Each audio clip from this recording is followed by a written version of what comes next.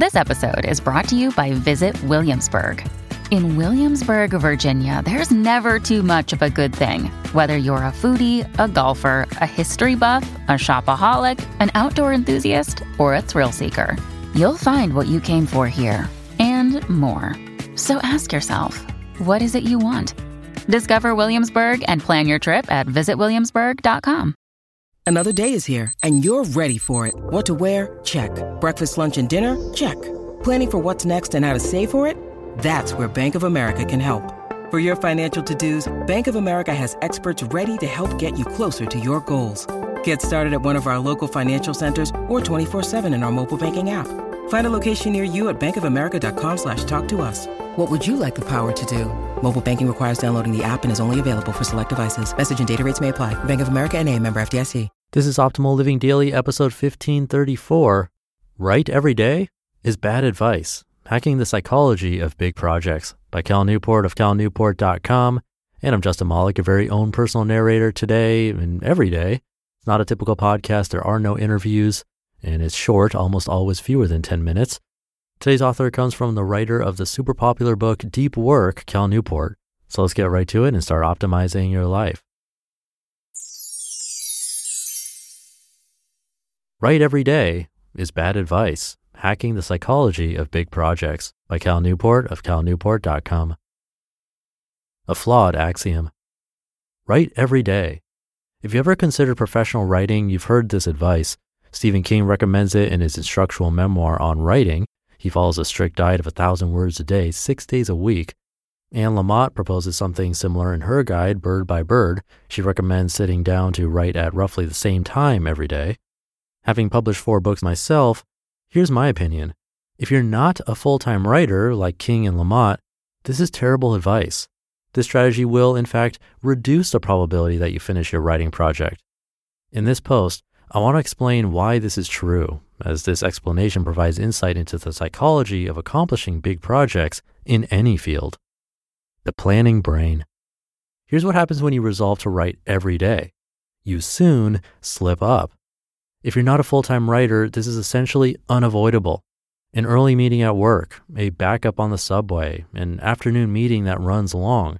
Any number of common events will render writing impractical on some days.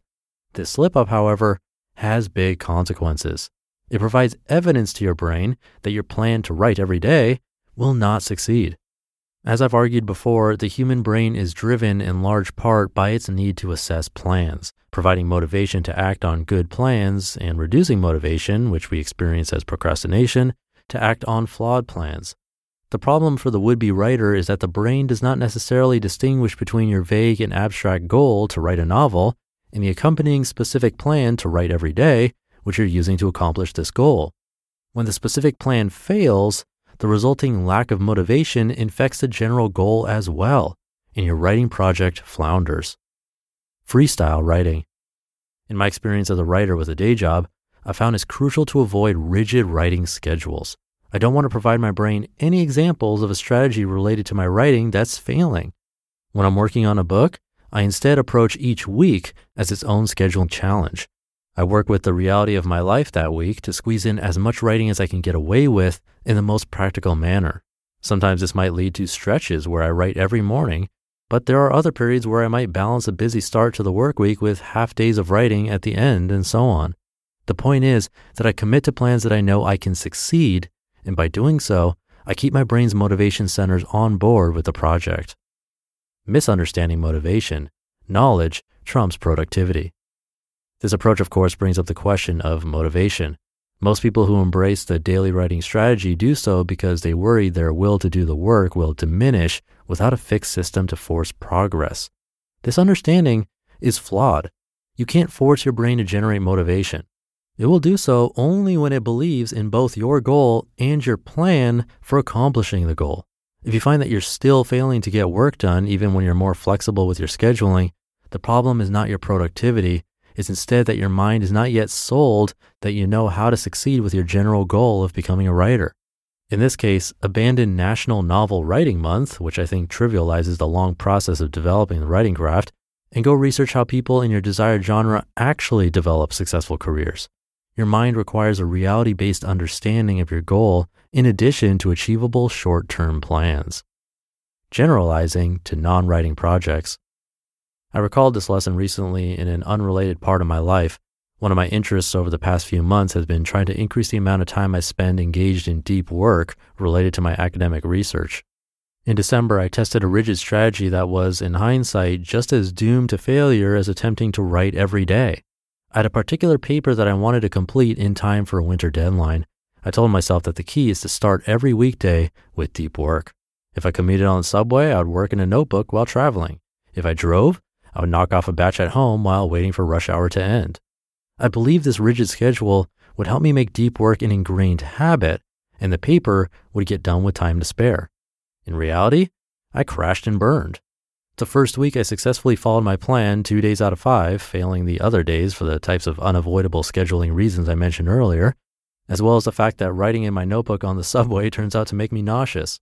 After that week, my brain revoked any vestige of motivation for this effort, and my total amount of deep work plummeted. My solution to this freefall was to take a page from my writing life. I went from rigid to flexible planning. I now approach each week with the flexible goal of squeezing in as much deep work toward my goal as is practically possible. Some weeks I squeeze in more than others. Every week looks different, but what's consistent is that I'm racking up deep hours and watching my papers starting to come together. Because I'm confident that I know how to accomplish my goal and my efforts to do so are succeeding each week, my brain remains a supporter. Summary. Hard scheduling rules: write every day, work on research for 1 hour each morning, exercise 10 hours a week. Deployed in isolation will lead to procrastination as soon as you start to violate them, which you almost certainly will do. At this point, the bigger goal the rules support will suffer from this same motivation drop. To leverage the psychology of your brain, you need to instead choose clear goals that you clearly know how to accomplish, and then approach scheduling with flexibility. Be aggressive, but remain grounded in the reality of your schedule. If your mind thinks you have a good goal and sees your short-term plans are working, it will keep you motivated toward completion. You just listened to the post titled, "Write Every Day is Bad Advice: Hacking the Psychology of Big Projects" by Cal Newport of calnewport.com. When you need mealtime inspiration, it's worth shopping Kroger, where you'll find over 30,000 mouth-watering choices that excite your inner foodie. And no matter what tasty choice you make, you'll enjoy our everyday low prices, plus extra ways to save, like digital coupons worth over $600 each week. You can also save up to $1 off per gallon at the pump with fuel points. More savings and more inspiring flavors make shopping Kroger worth it every time. Kroger, fresh for everyone. Fuel restrictions apply. Thank you to Cal. Again, he's the author of the super popular book, Deep Work. Also, So Good They Can't Ignore You. Like yesterday, this is one that hit home big time for me. I've always tried to stick to daily things, like this podcast, for example, or exercise a little every day, learn a language a little every day. But the slip up is what always gets me, and it's easy to fall into the trap of, oh, I missed a day, I guess I can miss another day, or 5 or 10. Approaching scheduling with flexibility is so important, because things happen in life, they will happen. So keep that in mind. I know I have to. But that'll do it for today. Thank you for listening and sticking around until the end. Have a great weekend if you're listening in real time, and I'll see you tomorrow as usual, where your optimal life awaits.